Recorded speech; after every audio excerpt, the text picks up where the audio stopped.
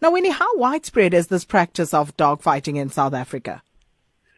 It's growing rapidly. In fact, over the last couple of years, we've seen an explosion in all levels of the dog fighting, especially the lower level.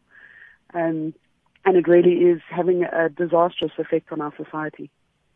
Are there areas of people who are more prone to take up this sort of practice? Dog fighting takes no prisoners, right from the strangest kind of environment, your rural, your township, your northern suburbs. We have professionals, we have municipal workers, we have affluent areas, we have people of a lower income level. It does not discriminate in any way. So, Winnie, how exactly does the dog fight work, and what does it take for a dog to actually win?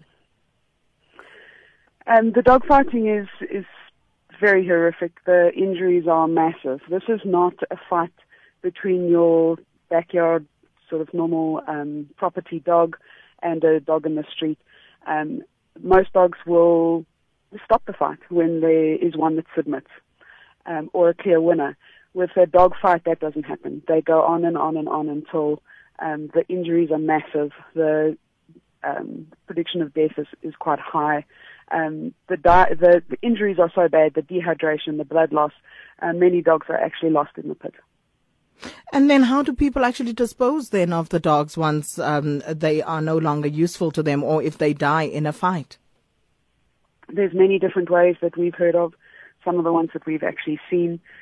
Dogs that are not useful in the pit or who have tried to get away from the fight or jump the walls are considered to be a coward and a sort of a black mark on the name or the breed line, the family bloodline of that specific dog.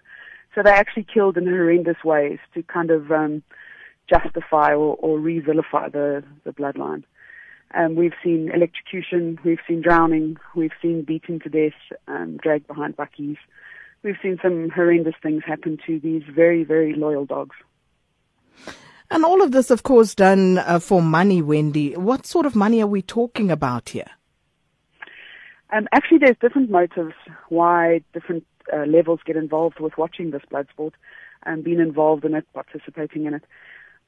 Sadly, South Africa seems to be very, very fond of actually the witnessing of a blood sport. So the actual act of violence against the vulnerable has got a lot of South Africans seeking out to watch the blood sport, whereas the rest of the world has, at a lower level, a more emphasis on the gambling.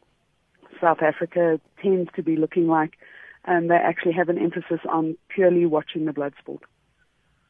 Has dogfighting actually been cited as a crime? Yes, it's illegal in every single aspect in South Africa and has been since the 1940s.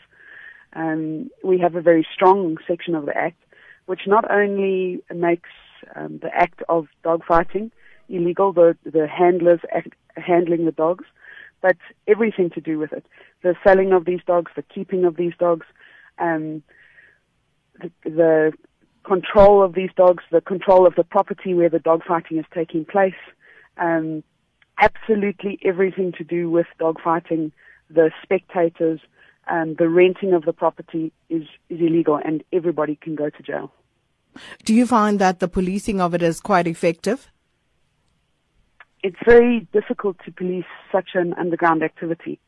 And that's where our campaign came in, and we were trying to, one, get that awareness out there, that this is happening in South Africa, the massive impact it has on society, because these are violent people. They engage in and get enjoyment from watching a violent sport against a vulnerable. They are heavily involved in other crimes, and they're not members of society that you want living next door to you. So it's to get that awareness, the awareness of the suffering of the dogs, the type of people involved, but to also encourage people to stand up and talk out about it. Let us know where they are. Let us know where these dogs are so that we can arrest the perpetrators and rescue those dogs. And just finally, where can people report dog fighting, Wendy? I would suggest that you always report it to the NSPCA. We are a legal and an authorized platform to mandate, and we have a mandate to actually action dogfighting in South Africa. The dogfighters are very clever.